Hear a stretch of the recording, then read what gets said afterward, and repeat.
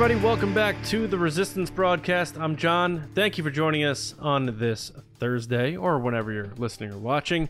It's our discussion show, and today there is one thing on the docket, as you probably saw in the title. Yeah, we're finally talking all about Light and Magic, the documentary all about the creation, formation, and legacy of ILM, Industrial Light and Magic, created by the maker himself, George Lucas, so that he could make Star Wars, for which we wouldn't have a podcast. I'm John. Thank you for joining us. With me, as always, Lacey and James.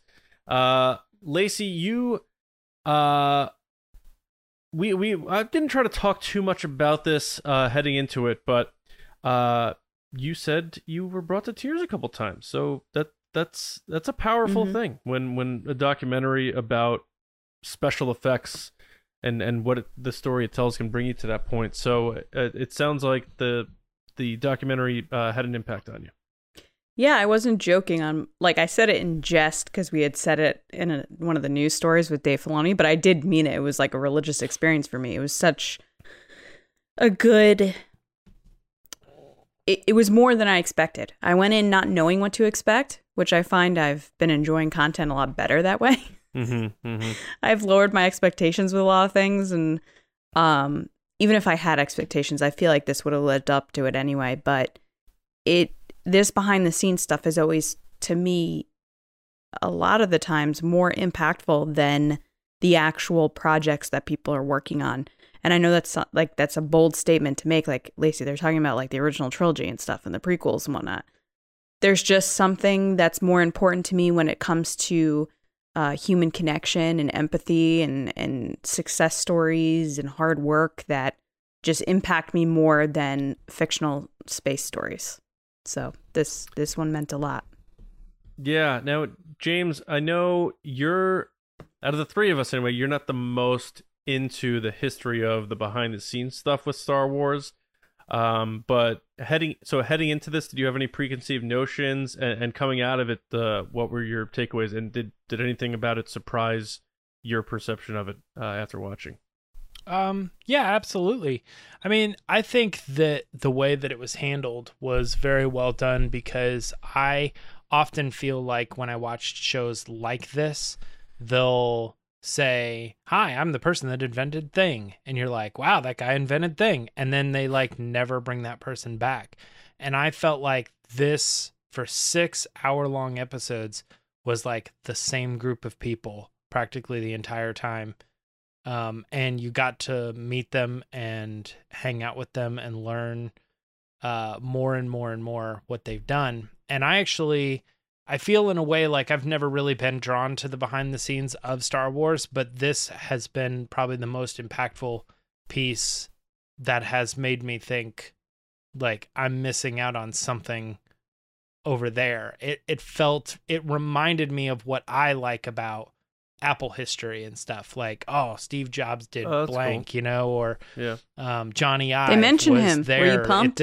Oh, for sure. Yeah. I mean, I knew some of that stuff. Like, I obviously knew how he was involved with Pixar and all that. And we'll get into that stuff as we move on. I don't know, man. Maybe that won't get brought up again. But yeah, it made me feel like I should know more of this stuff, and that there was some really cool stuff happening, and oftentimes it gets overlooked. And it made me rethink, man, I wish I would have watched 6 episodes of that and then went to that panel, because I was in that room and thinking like, I know I've heard of maybe one of these people. Right, you would have appreciated it more being in the same room with them. Yeah, I get that. Yeah. I knew that Phil Tippett was like the dinosaur supervisor guy. But like that was it. Like, that's the only, thing that I like would have any sort of connection to him, really. Right, the Joe Johnston stuff and sure. Yeah. Dennis Muren, So those are like the household names if you feel like you know a lot about ILM and stuff like that. But then, you hear names like Ralston and of course John Dykstra, who really is front and center in the first episode, and was sort of like, the yin to George Lucas's yang in terms of like personalities and even though they both had similar interests, but he was really like the one running the operation while Lucas was over in the UK trying not to have a heart attack filming the actual main portion of the movie. So it's funny you say that, James, about and just for our audience, like, this is not going to be a segmented show. We're spending the show talking about this documentary because it's a 6-hour documentary, and we don't have pre-planned on, like, we're going to walk through this and this and this. We're just going to talk about it and see what comes to the surface. And I feel like when we have these conversations, we set off light bulbs in each other's heads on, like, things we like, and oh yeah, this, that, and the other. So it's going to be more of just an open chat, but about light and magic.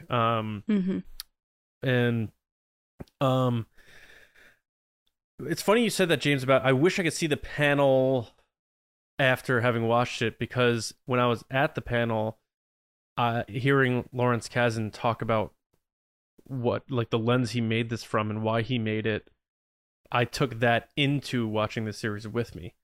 And that's why it ends the way it ends. The ending of this series makes complete sense with what you had told me from that panel, and what you'd brought up a couple times on episodes about how it was about Lawrence Kasdan's kids and grandkids and stuff like that. And for the Phil Tippett tie back at the end, I was like, oh there it is. On. That's amazing, man. Especially, everything that guy, well, and just for people who weren't at the panel, I have talked about this on previous episodes, but Lawrence Kasdan essentially said he made this because he feels that kids today need to be inspired to be creative and without any direction. They just need to play. They need to just be. Yeah. They need to collaborate, work together, just create things, work with tangible things, use your hands and stuff, and just use your imagination. And he made it for his grandkids for that reason, because he thinks that stuff is lost today, and I think it is too, in a lot of ways, But the Phil Tippett stuff, if you look at, like, the third episode, when he's talking about how this stuff, like, saved him from killing himself, and he meant that in a very literal sense. That made me emotional. Hearing a guy like that, who everyone sort of knows as this, like, wacky guy, very dry humored, quirky puppeteer nerd, to open up in that way at 70 years of age and saying he just recently realized that he's bipolar, for one thing, is wild, because there's a lot of people who unfortunately don't get to realize that or meet that diagnosis and take their lives or something worse. And it's hearing him open up that way, that shocked me. I did not expect this documentary to go that deep, and it did. And then when you take those moments from the documentary of him opening up that way to the end, like you say, Lacey, where he's talking about his daughter, saying, like, oh, I just, I don't know what I should be doing. I've just been playing with these dinosaurs. And he's like, yes, play, play. That's what you should do. Yeah, Maya. Yeah, I felt like the whole series really put a spotlight on Phil Tippett in a way that he truly deserved. I also liked how they didn't shy away from the fact that things didn't go perfectly and things never go perfectly, but that the world is always changing, and how the people within ILM and all the different players didn't necessarily get along perfectly, and that not everybody agreed with the direction on certain things. Because I feel like a lot of these times, a lot of series like this, or behind the scenes, like Gallery, for example, there are moments that it just feels kind of like a puff piece, like a kind of like commercial for whatever Lucasfilm was working on. This didn't feel like that. It genuinely felt like people being honest with what their experience was and what they learned from the goods, the bads. Hearing from the model people was probably one of the most, like, heartbreaking things, especially Phil Tippett, where Jurassic Park was going to be like his big moment, and they were just like, actually, we're going to go into the direction with computers, which ultimately that was the right choice, because Jurassic Park has stood the test of time because of that stuff. But it's crazy because, like, if this was a story, like if this 6-part series was a movie, it felt like that Jurassic Park moment was the absolute climax of everything. Yes, like where it was so like this times, is the moment everything turns. Yeah. So many times, like, things shifted and everything changed it or whatever, but like that exact moment was like they made it very clear that cinema has had multiple times where, like, you know, oh, this is going to change everything. But this literally is like it's so edged in stone. Like, it's the release of this movie, this moment when making the movie, that everything changed. And it didn't just change for Phil Tippett's life. Phil Tippett was just the king of that era of Hollywood, you know? And it kind of made me feel bad about the reason I know who Phil Tippett is like years and years and years ago in college. One of the big memes was dinosaur supervisor Phil Tippett, and people would be like, way to go, Phil, you had one job. You know, that was the big joke. And it was funny because everyone's like, who's a dinosaur supervisor? And then you hear the story behind why he was the dinosaur supervisor and what he went through, and basically how he was like, I'm extinct and my life is over. And you're like, oh my God, I laughed at that. Like, I thought that was funny. And this it was a very serious moment for him where he was, you know, really thinking about like, this was supposed to be the peak of my career of like what I've been working for is, hey, computers are great, but you can't do natural things. You know, you can make the Terminator guy and you can make water move, but you can't put living, breathing things, natural things on camera and make them look realistic. And then for Spaz and that other guy to work really hard and be like, now we're going to do this in our free time and then surprise everyone. And Phil Tippett was like, it looks all right. And like inside, he's probably internally screaming because he's like, it's like a mental breakdown, collapse of everything. Right. You know. That's what made Jurassic Park so great, is that Spielberg realized, I need all of these guys. I need the puppeteers. Yeah. I need the computer guys. Because if you don't, then you get the new Jurassic Park stuff, which I don't think looks as good. And you brought up Spaz. And it's funny because I think that's the only interview in the entire 6-part documentary where you hear Lawrence Kasdan asking questions. And it's because I hear him laugh a lot. Yeah, but he asks him about like his military experience or something and he like goes, that. Yeah, no, and he's I can't like, tell you. Yeah, he's like, so what do you mean when you say that? What do you mean? Can you elaborate on that a little? And he's like, no. He's like, oh, okay. You hear Lawrence laugh a lot actually throughout the series. Oh yeah, and they leave him in, which I appreciate. But like there are moments though that, because I'm gonna be honest, guys, I blew through this series in like less than 24 hours. I was like, I need to watch it for the show, and I did. There are moments that's very interesting where they clearly cut sound bites and mash them together to make them make sense like they normally do, but like they cut them a little weird, so like you can tell that they've sped up people's voices and stuff.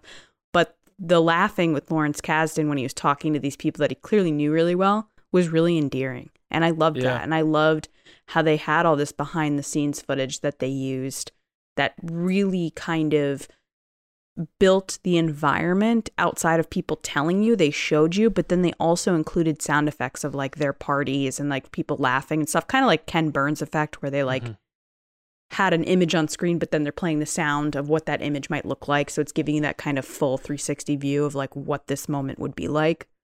I really appreciated that.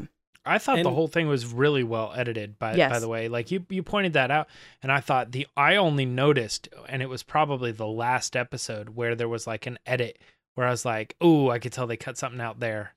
Like, and they just but overall, put two like I'm together. being nitpicky though, as someone from a background of that. Yeah. For me watching the whole thing, I kept thinking like all the different rooms and camera angles and cuts and everything just looked really well done, and I kept thinking it's surprising to me.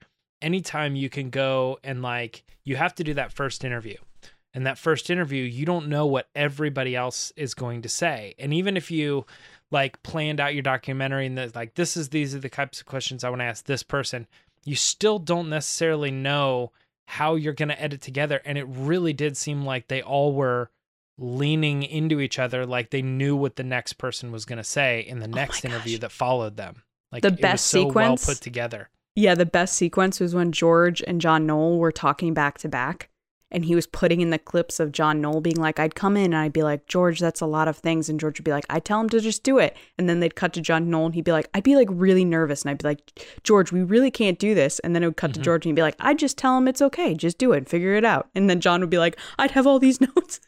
Yeah. Like, I loved that exchange between them. I mean, Lawrence Kasdan, talk about like always reading the room and having your finger on the pulse of like what should be done in any situation. And granted, you guys know like he's my hero and I'm such a big fan of his. But starting the documentary off and almost every episode, if not every episode, with George Lucas, is the right choice because he invented ILM, and the reason why he invented ILM is because he realized he didn't have what he needed to make Star Wars. So it's so funny that it was for Star Wars, and hearing him say movies are special effects and things like that, and hearing the story about his car crash and how that changed his life and his thought process on things. I didn't think I knew that. I forgot about it. I'd heard it years ago, but I forgot about how severe it was and how he was in the hospital and the first thing he heard was, you're still going to have your arms and legs, you know? And it's just crazy to think that he was, you know, in that situation and how much he loves like racing and basically like his first idea about Star Wars was like hot rods in space. And I loved them talking about, you know, the making of that and how simple the Star Wars as an idea was at the time. But I think what I love most is George Lucas just has this like way of seeing the future before it happens and like almost creating the future before we can get to it. And like that's why the prequels were done when they were done, but putting together this team of people who he had heard of from John Dykstra, who were like machinists, and they weren't in Hollywood at all. And he's just like, it was like in those movies when they're like, we need to put together a crew, and they like go to this bar, like Guardians of the Galaxy, yeah, or like Armageddon as a worse example. Yeah. But yeah, just putting together these group of people and stuff, and they're these people who don't know what they're doing. It's fake it till I make it, or like Phil Tippett saying like, I'm glad you came to me. I don't really know that, so let me call this guy. And it's just this whole selfless thing. They don't know what's impossible because they don't know what they're doing. And they're figuring out as they go. That's such an inspiring thing. Because there's been so many times in my life where I'm like, I need to think of a reason why I can't do this because I'm afraid to do it. And hearing these people just dive into the pool, so to speak, I'm like, man, like that's so freaking inspiring. Like I can't wait till my son's old enough to he can watch this, because in George Lucas, like having that mindset, saying like, I don't just want these Hollywood people who are gonna tell me like they can't do something. He's like, you can do it. Like it's like they joke around about that in the documentary, but he's like, just think about it for a while, or you know, think of it this way, or just let it stew on that for a little while and all that stuff. Because he put together these people who didn't know limitations, you know, because they didn't know what they were doing, and it wound up working out. It was a complete mess for the first movie, but then when they transitioned to the second movie and they're like, this feels familiar, okay, I like this, let's take it to the next level. And you see Phil Tippett doing the stuff with the AT-ATs where he's going in from one, in from the other. You mean the AT-ATs? Yeah, I see. I always said AT-ATs as a kid. But like, I'm sitting there watching this guy, I'm like, that is my nightmare. Stop motion stuff. Like, I would lose my mind if I had to do that. And then they turn to him and he's like, I love this. It's just so, I love seeing someone love doing something so much, even though he's like breaking his back under these stages. I just couldn't get enough of that stuff. And the fact that Kasdan knew to focus on Lucas and how he put it together. Like, I think that's why the first 2 episodes might be my favorite, just seeing how it all like existed while like sort of like giving the finger to Hollywood, which is George Lucas is like the most rebellious filmmaker of all time. He's like, screw the Directors Guild, screw your visual effects unions and stuff. I'm putting together machinists and these people who do weird abstract things, and they're going to become my team. I'm starting a company. That's insane. And I love it. That was one of the moments I think that I got the most emotional watching this, was George talking about, I think it was episode 2. They're all blurring together for me. I think it was the second episode where he was really talking about when he came back from shooting in England and how everything was just a disaster. Like everything was not the way he wanted it to be. He had to bring in a production supervisor. He brought in someone to follow him around to take notes. He got an assistant, all this stuff. And like, he talked about how it, like, this is probably what rang true the most to me. It's like, I'm someone that's always battled with really bad anxiety to the point that like I can make myself physically sick with anxiety. And to hear George Lucas talk about the fact that he sent himself to the hospital thinking he was having a heart attack, and they were like, no, you're just really stressed out. Like, you need to chill out. I was just like, I felt like I was being heard as someone that thought that, oh, I'm just so weak to be dealing with this. And I'm like, here's George Lucas, one of the, if not most creative people I've ever seen on this planet. And he is so overwhelmed with everything that he has going on and doubting himself to a point that he thinks he's going to be kicked out of the industry. No one's going to care about him. All this stuff, like totally working against his own genius to the point that he sent himself to the hospital. Like I'm not celebrating the fact that he got sick. It's just this kind of eye-opening experience that everyone goes through stressful moments, and everyone goes through moments of doubt that you just don't know if you're capable of doing the things that you want to do. And I got emotional watching George talk about the fact that he was like, if you want to be in filmmaking or any creative type of role, the best thing you can do is be persistent, is to say, I'm going to do this and just do it and see what happens. And like, it'll work itself out. If it works, it works. If it doesn't, you've learned something. Like, just keep pushing. And I was just sitting there like, he's right. George is right.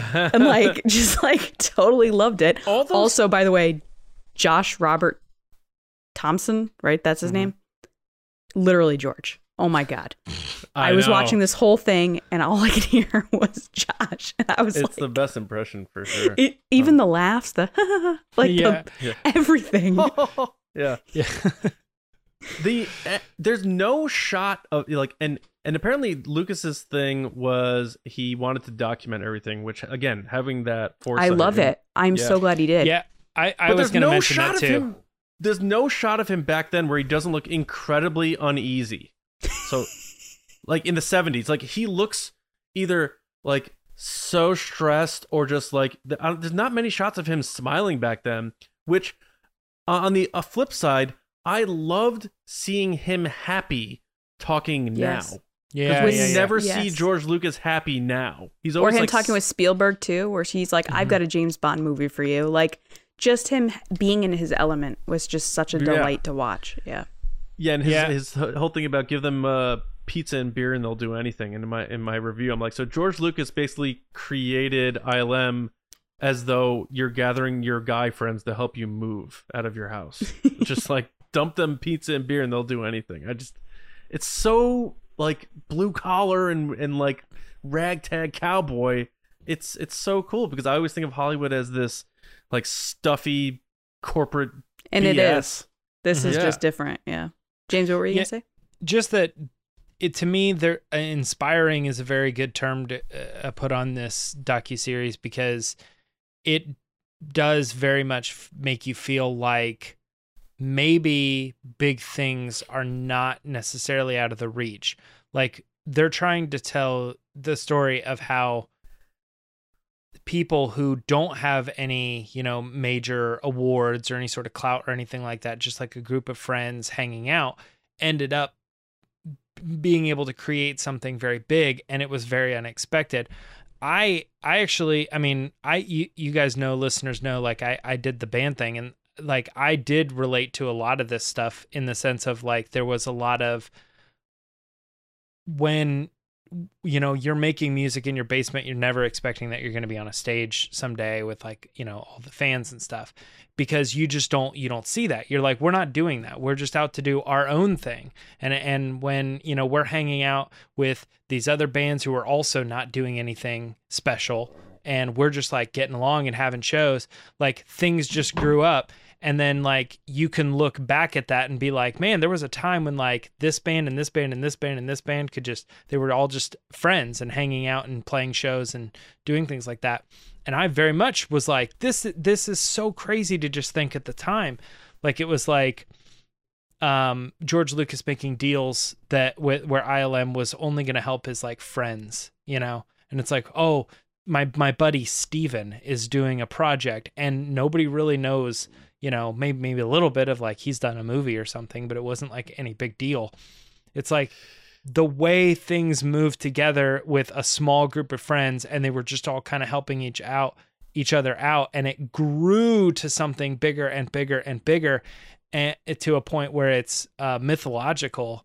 It's crazy just to think back on how it was just a project, that like one person was like, I'm going to make a movie, Some of those quotes in there were like, I quit my job and you're going to have to pay the bills for a while because I'm going to make a movie, That kind of stuff is just so nuts. Like, they're just bold risks. Yeah. I don't know. It's crazy. I think my favorite person in the whole series was Harrison Ellen Shaw, who did the matte paintings. He was my favorite person, and every time he came on screen, I just adored every second. He was a guy that thought that he had his future figured out and didn't want to do what his dad had done, and then ended up doing just exactly that, because it was like, oh, so I am good at this. It's like fighting that like legacy, or like what's kind of assumed that you're going to do. But what I really enjoyed was hearing him talk about working with Ralph McQuarrie. And he said the perfect line, which I think like sums up my feelings oftentimes doing creative work with people that are just so talented, which you hear that a lot in this series, is like everyone was just so, and still is, so inspired by the other people that you work with. Like, surround yourself with people that are better than you, because oftentimes you'll learn more. It will push you to evolve and stuff like that. I'm a strong believer in that. And the fact that he said Ralph McQuarrie was intimidating but inspiring was just like such a great quote, because there have been so many moments where I've been face to face with people that are just like, I feel like on another level. But here's a series where every single person that you're hearing from, like Phil Tippett and George Lucas and like all these people, they all kept being like, oh, I'm not good enough, or oh, this person's better than me. So it kind of like really sets the level of like, everybody has these thoughts. Everybody has these self-doubts, but it's the people that then take those self-doubts and use it to drive themselves to that next level or to be better. Like Phil Tippett being like, I couldn't do this thing. I couldn't animate like this. So I spent every day animating. Yeah, that was odd. That was cool. Or Doug Chiang, who said, I didn't think I was good enough to be. He set a goal for himself. Yeah, a goal for himself. Draw something new once a week, every week for a year. Yeah. And then they ended up picking him as the head of art direction on the prequels. Like, it's insane. But my favorite part of the series was when Harrison talked about how he was working with Ralph McQuarrie and he was bad at clouds. He was like, he drew clouds like an illustrator. I hated his clouds.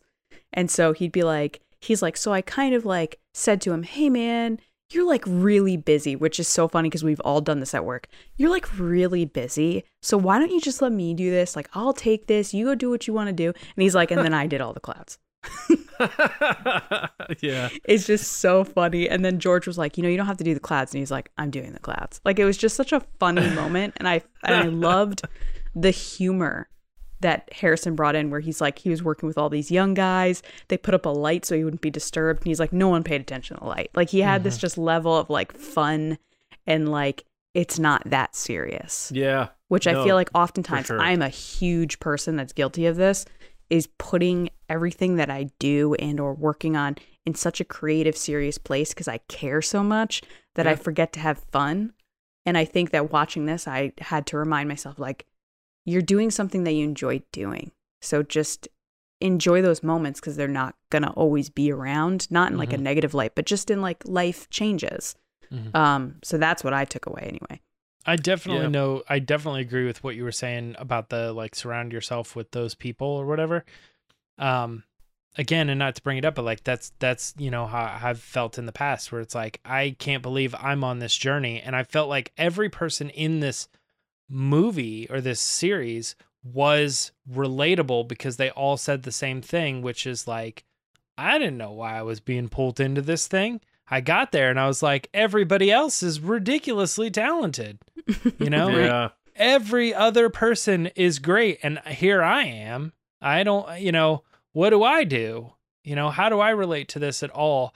And you know, to hear that everybody else in the room is saying the same thing about that person, you know, it's crazy because sometimes it's not even about like your talent. Like any one of us could be really talented at what we do, but you're never in the right spot, you know, like with like what job you're at. You're staying at that job, but you should be quitting and moving to this job because you'd be working with the right people over here or something, you know? Yeah. Mm-hmm. It's always kind of one of those things. And I feel like with a lot of people, especially creative people, that inevitably, unfortunately, ends up being the story for a lot of creatives. They think they're going down the right path and it just kind of never really ends up being anything. But sometimes lightning in a bottle, magic happens and you get all the right people in the room and they work so well with each other that you get something like Industrial Light and Magic. Again, I've said it 1,000 times, but it's wild. I think the series really points to that underdog type of thing where it's like nobody expects their thing, just you got to move forward and like Disney always said, keep moving forward, always move forward. I think when you're starting something from scratch, which, you know, what they did here, because they had to do effects that didn't exist before in order for George Lucas to tell the story he wanted to tell. I'm not saying that works when you have an established company necessarily. You need to have experts once it's all polished and you're decades into it and it's this juggernaut now. But I think when you're starting this thing, I think more important than the skills is the friendships. And I think that's what Kasdan understood. He's like, this documentary is not about special effects. It's really about these people who pulled for each other, were selfless. It didn't have to do with, I want to make sure I'm credited for this. It was, let me bring him in. Like Lacey said before about Phil Tippett, he's like, I don't really know how to do that. You know, let me bring in this guy because he's better at this. It's like that sort of hippie nature that they all were sort of bringing. And they said they partied hard, but they worked harder and stuff like that. And there's a charm, there's a real charm to that. And it's that whole thing about, it's not that serious. And, you know, as a creative brain, like sometimes, and there's people who are creative in all different sorts of spaces. And like, you know, what we do is, you know, on a smaller scale compared to doing special effects for a movie, but, you know, you'll be laying in bed and you'll think of something and then you'll be on the spot when you need to be and you can't think of something. And then you see that story of Joe Johnston talking about how he finally came up with the design for the Millennium Falcon because his girlfriend at the time had, or his wife, I forget what he said, had these two plates and they stacked the two plates and he's like, let's try that out. Because George Lucas didn't want anything that had been done before. He wanted Star Wars to be real. He wanted it to be completely original. And I love that John Dykstra just goes, yeah, man, the Millennium Falcon, we used to call it the pork burger. And it's just like, when you hear that from the people who made the frickin' thing, and then you juxtapose that against people today arguing about the Millennium Falcon and how, you know, you're supposed to pronounce it and stuff, it's just like, shut up. You know, these people who made this thing didn't take this stuff that seriously. Like, Salacious B. Crumb is named because Phil Tippett was at a restaurant, had a few, bent over, realized his shoelaces weren't tied, and the way he said it sounded like salacious.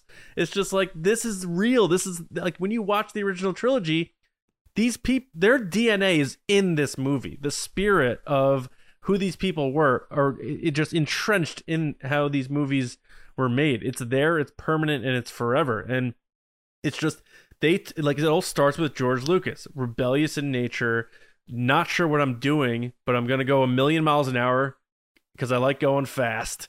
And it's like, George Lucas is Ricky Bobby, but he's a much smarter, creative version of it. He's like, I just want to go fast, you know. And that trickled down to the rest of them. But the one thing that is strange, and it's a little like, it made me sad, was hearing like John Dykstra was like the only one not invited back, you know, for like Empire it's all about Strikes Back. Personalities. If you're holding, he even admitted, he's like, I was a little volatile. So you can't have someone like that in a creative environment where you're like, you know, someone is bringing that bad energy in and they just need someone with a different vibe. I would feel worse if he wasn't involved in the documentary process too. Right. If they were just talking about him, they're like, yeah, he was great and stuff, but then he never came back. To have him on camera, and you said he was mostly featured in the first episode, but he's in the whole thing. I mean, he pops up. I felt very much like he got a little bit of a redemption. Not that, like, I'm sure in and out with all the people that were involved, like, he has talked this through before, but for the average person that, like, watches that first or second episode to find out that that he didn't come back. But then by the end of it, he's still here and he's still talking about it and everything. It felt like, I don't know. It felt like he was just so important, and it almost felt like it wasn't his fault. Just life took that away from him. Like he lost a family member or something, I think the hardest part for me was watching the model shop go through the changes with technology and moving away from going to graphic design and computer graphics from modeling. I think that was the hardest part for me to watch. And not necessarily just Phil Tippett. I'm saying the two people that were there, I forget what their names were, where they're talking about how Gene Bolt had left the model shop, who worked on Labyrinth, and then decided to get into computer graphics because she knew where the industry was going, and people kind of got mad at her that she did it. And James is a big person. Side, right? James is a big person here on the show that always says, like, if one of us succeeds, we all succeed. It's like one of those things where it's like, if she's moving on to something else that's super successful and she's doing a great job, you should be happy for her. But you kind of got this sense from them that, like, there was a little bit of like because they didn't want that to end, which, when something's great, it's hard for that to happen. But then to have it come back full circle with The Mandalorian was such a joy to watch, because they talked about it in that initial panel at Celebration about building the Razor Crest and John Knoll building the whole model set for the camera. But then we also finally got to see all the George footage of him on the set for The Mandalorian. I thought it was interesting that we were getting a little bit more behind the scenes on some of the stuff that we haven't gotten. Featuring the volume, like they were kind of explaining it more than I thought they've explained it in the past, which we all know how it works. But I remember when we were watching some of those gallery episodes and I was going, I'm just really surprised they're not like showing you how it works, They also didn't let George talk in the gallery series. They showed him there, but they didn't have him talking like they did in this. Like they had him full on talking to Jon Favreau, talking to Kathleen Kennedy. Like it was, I felt like this whole series really was a joy to watch George talk about things with such happiness and passion. And and it made me kind of wish that he would get back involved again. I'm not going to lie. Like part of me really wants him to do something. I don't know what that would be, or if he'd even want to do that. That's He's not 78 now. Like it's tough. I know. But he just seemed so happy to talk about it. And his memory is so on point. Like he would remember exact quotes people had said to him and like exact moments and like certain shots. And I think it's possible. Like, I mean, we are still talking about Ron Howard doing stuff, and I know they're different ages, but it's not crazy, How old and Ron is Howard was hilarious, just talking about how he's like, I don't know any of this, I just like it. And a lot of the things he's 68. I guess triggered he's a decade. Memories with our discussions with J.W. Rinsler, and I was connecting dots to things I remember him telling us, to things other people were saying in this documentary. It's like, holy cow, that's that because of that. And I remember he probably would have been a part of this, I bet.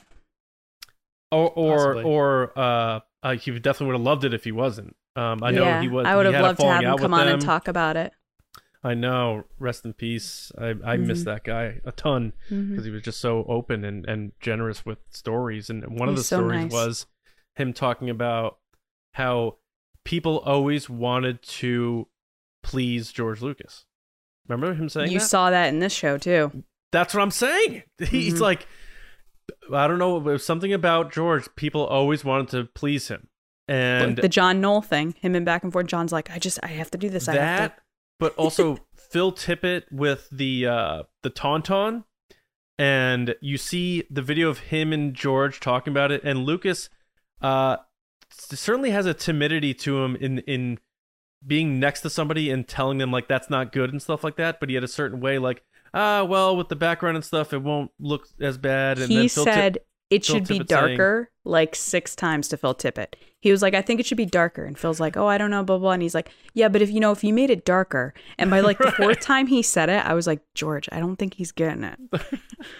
Not getting But then Phil Tippett's like, I realized later on that if I made a physical model of something, I can more easily sell it to instead of George. 2D, because he's willing to easily. And oh my gosh. That's those the thing prequel storyboards where George with the highlighters, which we've seen clips of that before. Yeah. But oh my God, those in the Phantom Menace storyboards. documentary. Yeah, that Doug Chiang did. But then just seeing it again, him going with all the highlighters and just marking them all up, and you're just, as Doug Chiang, I was just like, yeah.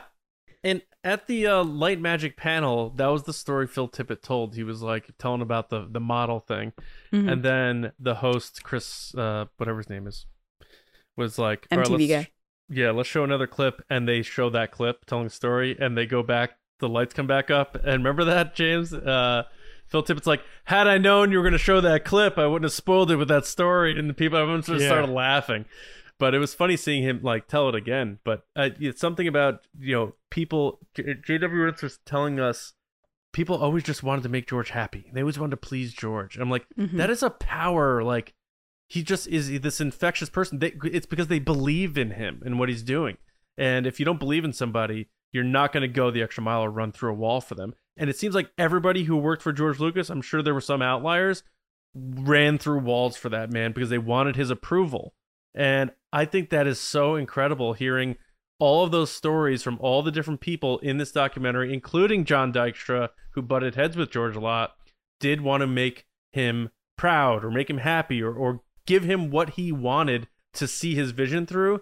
And going back to Rinsler saying that to me, I'm like, that's amazing that he experienced that, shared that with us, and then I'm seeing it realized from these people he put together. It's just that level of connectivity just like blew me away. I was like, this is freaking amazing. And look what George did for people. I'm sure there are many instances that we will never know about of things George had done for people, like Joe Johnston, where he was like, look, I can't do this anymore.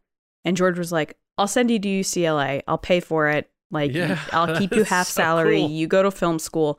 And then he became a director. Like, who else have you ever heard of that would do that would put their friends through school and do other things to get them to a point that it's like, it's not about money. It's not about ego. It's just me wanting to see my friends succeed. Right. Not and many people would do that. It's like Scott's Tots, but for real. Oh, God. Right. And now every time you watch Honey, I Shrunk the Kids, you can think about that movie exists because George Lucas or Jumanji. He directed Jumanji too. Yeah. Honey, I Shrunk the Kids was his first movie though. So you really see him cut his teeth. Like George let him go. And that's a weird, like, I wish I could talk to George Lucas and understand more of how his like personality works or his brain works or his insecurities, because usually a person in power or the main driving force of something, there's a fear of people leaving you. At least I've always sort of felt that way. I've always hated the idea of people like leaving me and going on and whatever. And he just like says, no, go. I get it. So just go. Like he didn't want to hold people in if they didn't want to be there. Not just go and let me set you up in the best possible way for success. It's truly amazing. And I think when we keep talking about George Lucas, and that just goes to show how good of a job Lawrence Kasdan did on this thing. Like he made sure that he spent a lot of time shining light on things that people didn't know about George Lucas, whether it's like you, James, with the car crash, or maybe more of his upbringing, what his real initial idea with Star Wars was, which is like drag racing in space, because he thought 2001: A Space Odyssey was slow and boring.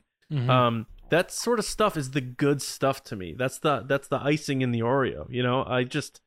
I can't get enough of that stuff. But hearing that there was like two, for the original Star Wars, there were two sort of worlds. There was him in the UK having panic attacks, filming these scenes with these actors, and then in LA, these like nuts just like trying to put this stuff together and not getting a lot done, and hearing George Lucas like pissed off.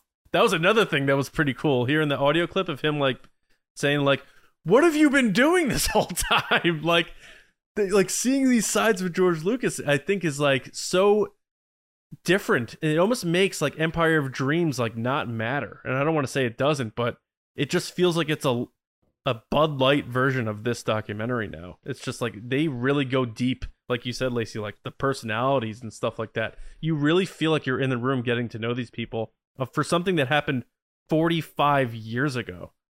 Just incredible foresight to document all of it, and for Kasdan to put it together the way he did. It's just, man, I gotta use the word magical. It is. Yeah, and another big thing that I took away from it was that this place, ILM, allowed a bunch of different people with a love for movies to come together and to just be really passionate about those things. Like so you had someone that loves models. They're going to do models, and that's what they love. You know, someone does the camera work. That's what they want to do. To the point that these people loved something so much and were inspired by the generations before them that they then inspired the generations after them, like Doug Chiang and John Knoll. John Knoll's whole segment was wonderful, and I would love to chat with him or hang out with him or anything. John Knoll is awesome. I think him talking about his journey of being like really young and looking up to these guys, and then like getting interviewed at UCLA and inviting the lady back to his apartment to see his camera rig, and like just stuff like that. When we talked with Hal Hickel on the show about how it isn't an act, like that's just who John Knoll is. Like he would go home after work and go build a camera rig, or he would go home and build a whole new software program. Like that's just where his brain works. And then you hear that his dad was like a nuclear engineer or something. You're like, okay, genetics, great, awesome. But just to hear him and other people like Doug Chiang totally geek out about walking down the hall for the first time and seeing Dennis Muren and being like, oh my God, that's Dennis. He's so iconic. So cool. And like, it's just so crazy because now looking at it at us, walking by John Knoll, I'd be like, oh my God, that's John Knoll. Well, like, we walked by Doug Chiang at Celebration and we were like, right, that's Doug Chiang. And we waved to him. Like, you're right. It's like Lion King. He became, now he's Mufasa, you know? And Rose Duignan, I think I'm pronouncing her name right, but she's the one you were talking about. He invited her to go see his like camera rig and setup. And I loved that she goes, hey, we would kind of get a read on these guys and like what they were really all about. One guy was like, I want to be a film director. And she's like, you're out. And she's like, John Knoll, he's like, look at what I put together. And she's like, that's the guy. That's the guy we want. We want someone not who's just real. Look at what I came to. Why don't you come to my house and see it? And she's like, I'm not going to your house, but I'll hire That's so you. Funny, yeah. It's like a little kid. Let me show you my toy. I make connections with music and band stuff all the time, but yeah, if you're putting together a band and everybody says, I really want to be the singer, you know what I mean? It's like, you get out of here kind of thing. But like, if you can find the people that are like, I freaking love bass guitar, you know, it's like, that's who you want to be your bass player, right? Yeah. It's like, it makes sense when you put together the right people who just absolutely loved their craft and exactly what they're doing. And I think one of the more interesting things here is like, you know, we did get this luckily cataloged because George Lucas had the foresight to be filming all this stuff while it was happening.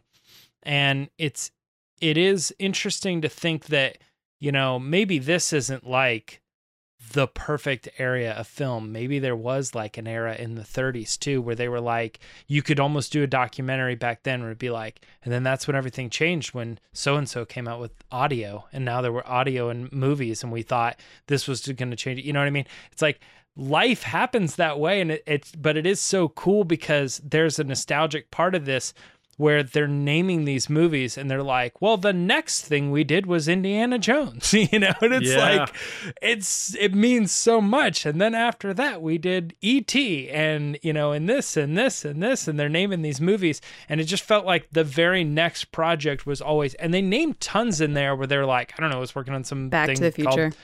Yeah, but these Goonies. like little random things, right? Oh, yeah. They did name a couple of those, but it did feel like every project that they work on, the next one was just also massive and huge and changed everything and was such a big leap forward in every stage. And I think that's interesting. We didn't really talk about it, but the layout of the episodes is sort of like the first 2 are Star Wars, and then 3 begins The Empire Strikes Back, and everything from that period, and that's episodes 3, 4, and 5, and then episode 6 is like, now we're at the prequels.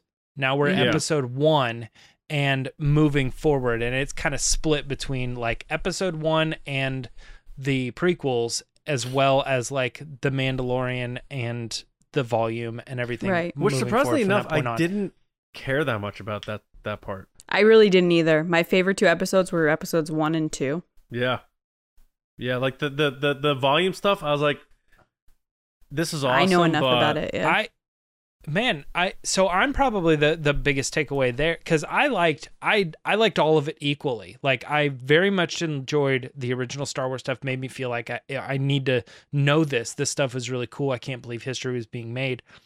And then, like I said, 3 through 5 were every other movie, and it was like interesting to see how all the players were moving and all the parts were moving and how the poltergeist everything was thing changing. was insane. The house imploding was insane. And obviously that section of it is the whole Jurassic Park movement and the like Terminator 2 and how they're like replicating and how they're moving into computer graphics and all that. But I really did just find just as much interest in that 5th episode to think it felt resurgent a little bit for me in like we know as Star Wars fans who are like prequelists, like we understand that we're apologetic for the prequels, but it feels good to watch 5 episodes of the show and see how it led to this movie, and this movie's still breaking like crazy barriers down.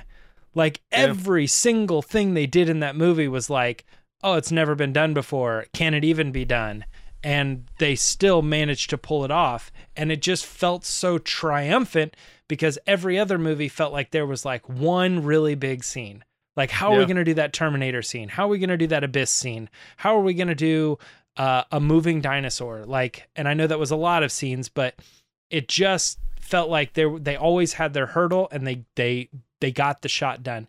And to lead up to the Phantom Menace and just saying like all of it was ridiculous. Like there wasn't anything in it that was a normal thing. Everything had to break down the barriers.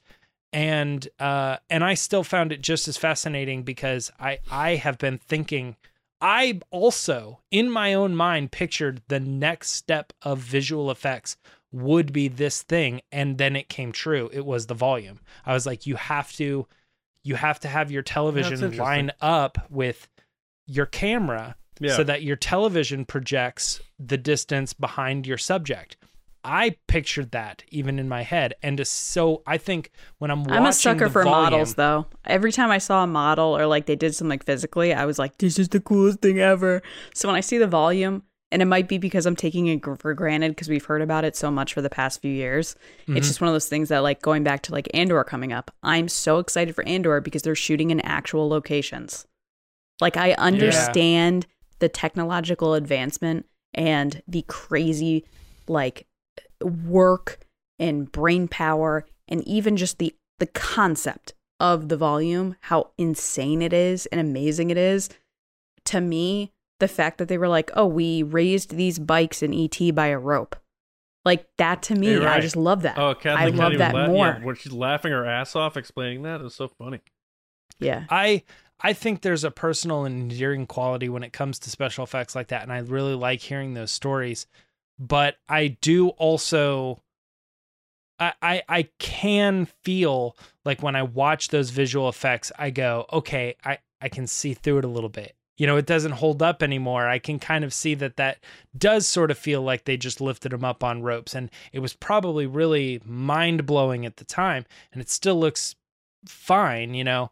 But it's like you can almost see it like a magic trick where you know how it works. And it's like when I get to the Mandalorian stuff and the volume stuff, that stuff still fascinates me today. In like when I'm, using my phone and putting it in a thing and I'm doing AR and like those types of things just interest me so much that when I see it at its absolute peak in the volume, I'm going, that blows my mind. I can't believe that's happening, Yeah, so I got just as much out of that and watching them walk around that and explain that technology. And I know that technology, but I don't know. I think they did a really good job, even more so than the gallery, for instance. The gallery was about the characters and, how everything became that. It talked a little bit about the technology, but I was disappointed that we didn't hear as much about the volume as we did. I want to know what stuff they're doing. Like I brought it up with Hal Hickel, like, how are you guys doing the deepfake stuff?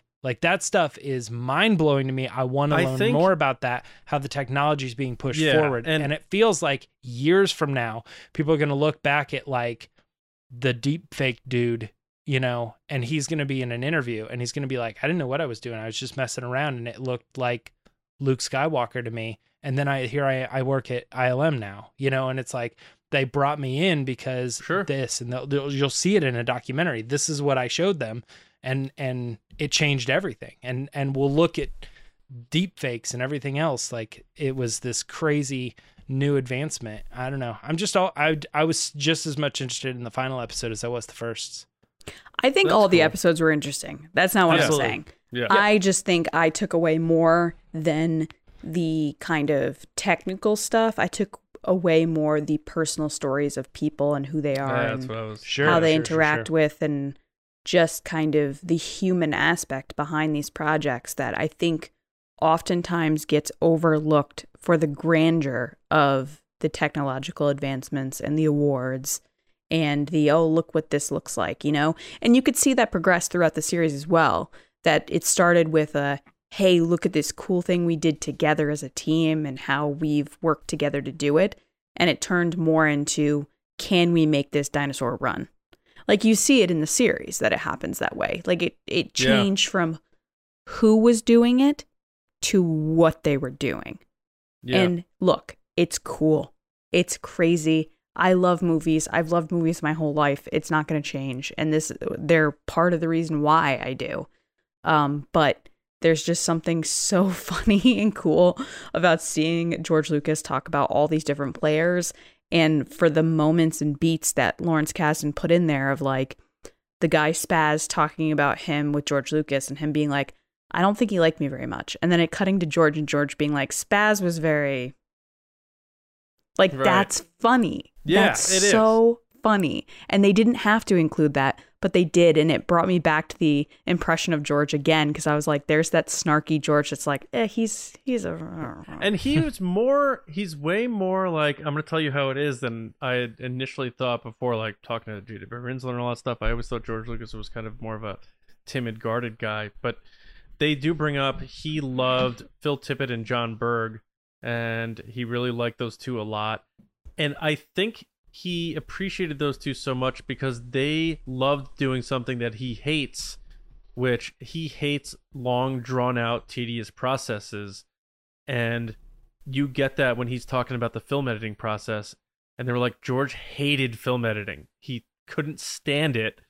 And because of that, he envisioned digital filmmaking. And it's like, people always think like creation comes from inspiration and just having a dream and no, it's usually I don't want to do this anymore. It's a lot of times it's how do I figure out a better way to do this?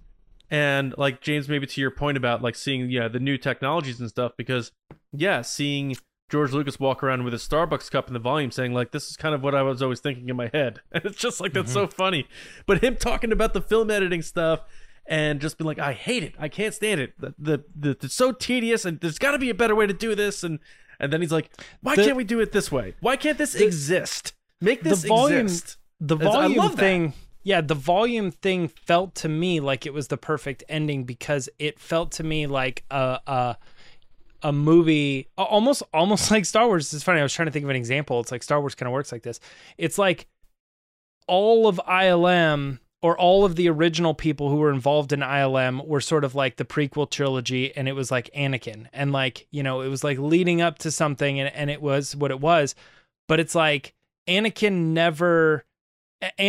reached a point, and then it took Luke to go like the extra mile to be better than Anakin. You know what I mean? And it's like, sure. Anytime you ever see like, okay, maybe so-and-so didn't make it, and maybe that's a little bittersweet. You know, Phil Tippett had to put a stop, or they had to like give up on those things and move forward with other things, or they got put out by industry moving forward and younger people or different people, you know, whatever. But that realization that George came in and said, you know, he's older now, and he's saying like, this is what I wanted to do. This is almost like I'm looking at my son now, who's accomplished so much more than what I could ever do back in the day when this stuff didn't exist. We were held back by the technology. This is what we pictured. Now it exists. Now it's real. You know, that's why I liked it as a cherry picked like piece to kind of put at the end. It's like, this is a great place to end, because this is sort of like his dream envisioned. Right. And then like Lacey said at the top, like the very end is Phil Tippett talking about his daughter, and just the very... Her saying she can't play with toys anymore. That's heartbreaking. And he said, work in movies and you could be a kid forever. And I was like, oh, God damn. That's good. And you just want to give him a hug. And you just want to be in movies. I just want to move to Hollywood. I think for some people, the takeaway from this documentary will be, like James, you're saying, like the technology. And I love the advancement of technology. And I love that, you know, they've taken it this far. And I can't see the flaws and stuff like that.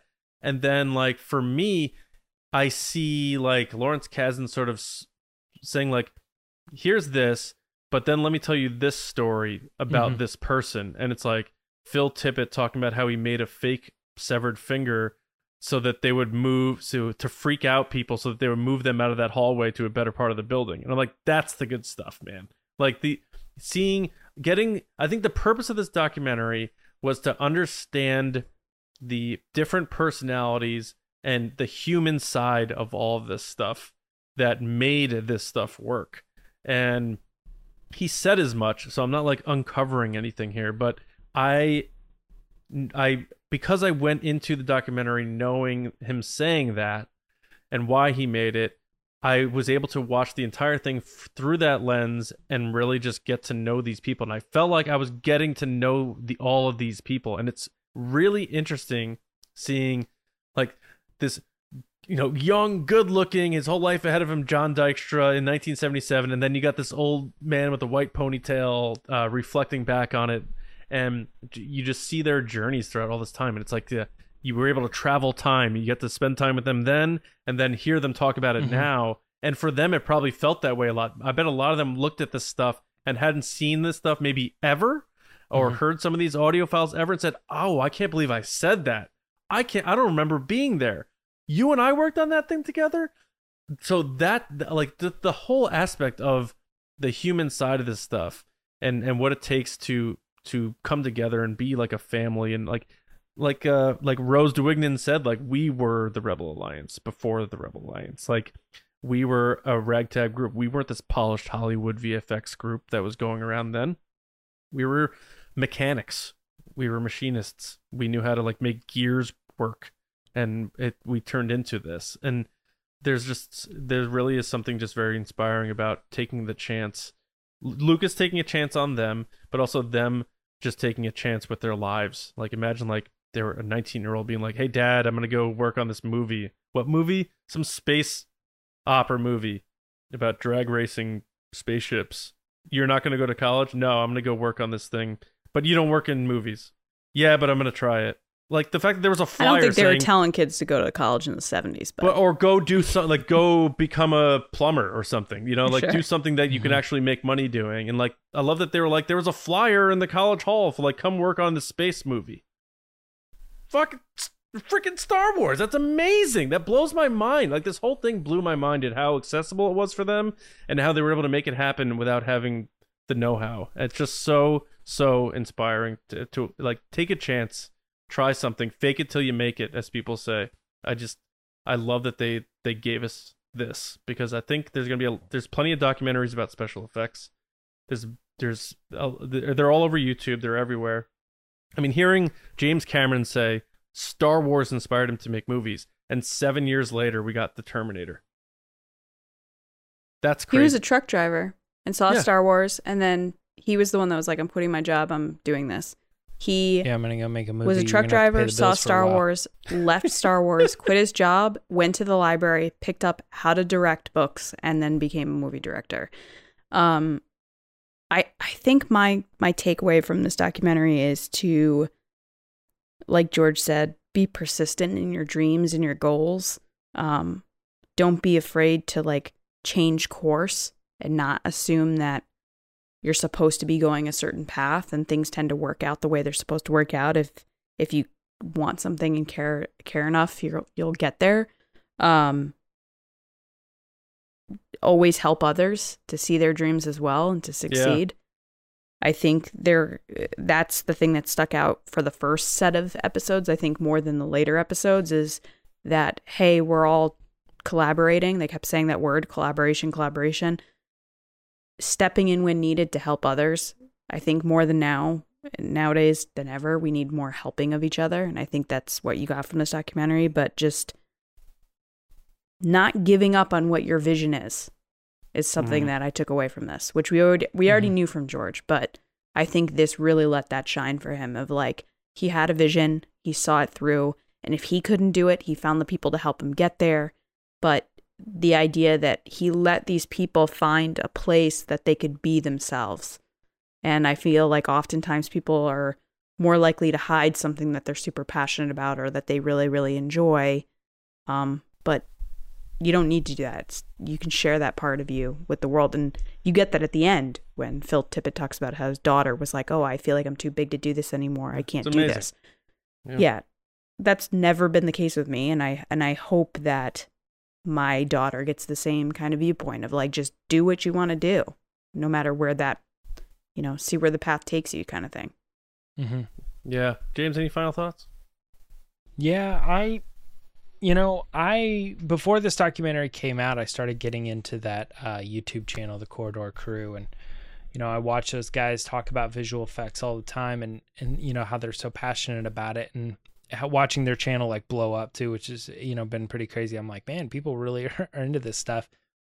But because I've started looking at that things more intently, the special effects side of it, I think that is one. I mean, I'm 100% in agreement. I think that is the story of this documentary is amazing. It's about the people, right? It absolutely is. But there's another side of it too, which is like the documenting of how special effects have changed and how they're always pushing the boundaries, right? So that aspect of it for me is very interesting because, I've recently come to terms because I'm excited for the next Avatar movie. Because like, say what you will about the Phantom Menace, like the story, the hype, of it or whatever, or like Avatar, the first one, like, oh, it's not even really that good of a movie. The story was blah, blah, blah, blah. I've kind of come around to, man, sometimes these movies are made so that just to showcase that it's possible, like what boundaries can we break? What walls can we tear down? What impossible thing can we do? There's even like like the like a gimbal, like a steady cam kind of a thing. The guy who invented that made it popular because he made a video and he released the video and you can still watch it on YouTube. It's called, I can't forget the number, but it's like 11 or 12 impossible shots. And it went viral because he just put 12 shots in it that no one had ever seen ever in special effects. They're like, how is that being done? It didn't make any sense. And he didn't tell you what was doing it, but he let the footage speak for himself. And now, like, thinking about what James Cameron is working on and what Jon Favreau is working on and, everybody else, these industry titans who are really motivated, yes, by story, by characters, by, big franchise, money, production, all that stuff. But it's just sometimes it's like about like, what can we break down? What's the next barrier? What can I move beyond? And maybe the story and the characters and everything else doesn't live up to it, but there are things about this that somebody younger watching the movie is going to go, now I know, just like what George said about the prequels when he saw Jurassic Park, he goes, now I know I can do it. Now I know it's ready. Now I know I need to get into filmmaking. I need to do it because I saw that and I thought, I want to do that. I want to beat that, or whatever it is. The special effects aspect of this documentary is really cool because you get to see every step of the way it breaks down. And by the way, I wanted to mention this too. It's so good, if you haven't seen it, that it has a 100% critic rating on Rotten Tomatoes and a 100% audience score. Yeah, it's like not a single person does not recommend this. It's special, and to think like, I'm going to be 40 in 2 months, and Richard Edlund, he's one of the more entertaining people that they talked about, one of the founding members. I don't know that we really talked about him much, but I looked him up. He's 82 this year, and he was like 37 when he did Star Wars, which is his first real movie. And John Dykstra picked him out because he like knew him from USC and doing like experimental films. So just think like it's never too late to start something too. So if you're like listening to this, and Carl Weathers, right. Mm-hmm. And it's never too late to start something. Don't be afraid to do something that you don't know how to do or you're not a pro at. Just try it, give it a shot, take a risk, because we only have one life to live. And do you want to just live the life someone already lived before you and call it and be unfulfilled, or do you want to take some shots? And that's two big takeaways for me, is that it's never too late to take a shot on something. And the fact that Lawrence Kasdan took a documentary about all this amazing stuff in visual effects and was able to make an inspiring story for his grandkids and generations that are our generation and generations that are going to come after us. Our kids are going to be able to watch this stuff and be inspired. I think that this thing is going to mean a lot to a lot of people for a very, very long time. So I always loved Lawrence Kasdan, but gotta say, thanks to this guy to come back and do this, because this probably took a lot of effort and a lot of work, and I think he hit a home run. Like you said, James, 100 and 100 on those rating scales, so just incredible. And I do love how it ended. I can watch that a billion times. So Phil Tippett, come on the podcast if you hear this. Please, Phil, please. All right, so I mean, we can go on, and I'm sure we'll reference this going forward without question, as we do future episodes about anything in Star Wars. So it's a gift. It's an eternal gift for fans of Star Wars, fans of movies, fans of humanity.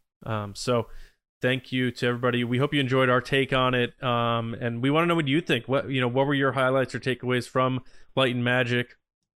We hope you enjoyed it as much as we did. Certainly quite an achievement, and I hope it wins awards. Like, this thing is just fantastic, and cherry on the sundae, like we said, has to be seeing a happy George Lucas today, reflecting back on his legacy, because I just feel like we've seen so many interviews with him where he just seems like bummed out or sad or ticked off. So defensive, I would say. Defensive, mm-hmm. Yeah. It's really cool to see him pleased to see his like legacy and talk about it. So awesome. Thanks again, everybody, for listening and watching. Make sure you subscribe to the show on your preferred platform, whether that's Spotify, Apple Podcasts, SoundCloud, wherever. Share it with a friend. Also, youtube.com/Star Wars Newsnet videos.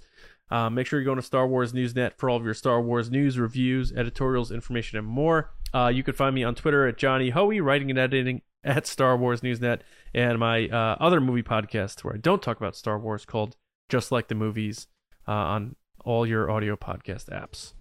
Lacey. People can find me on Twitter and Instagram talking about this documentary series forever at Lacey Gillard. James. You can find me on Twitter and Instagram, both at Myra Trunks. All right, folks. We will be back with you, as always, on Monday with another episode right here on the Resistance Broadcast. See you around, kids.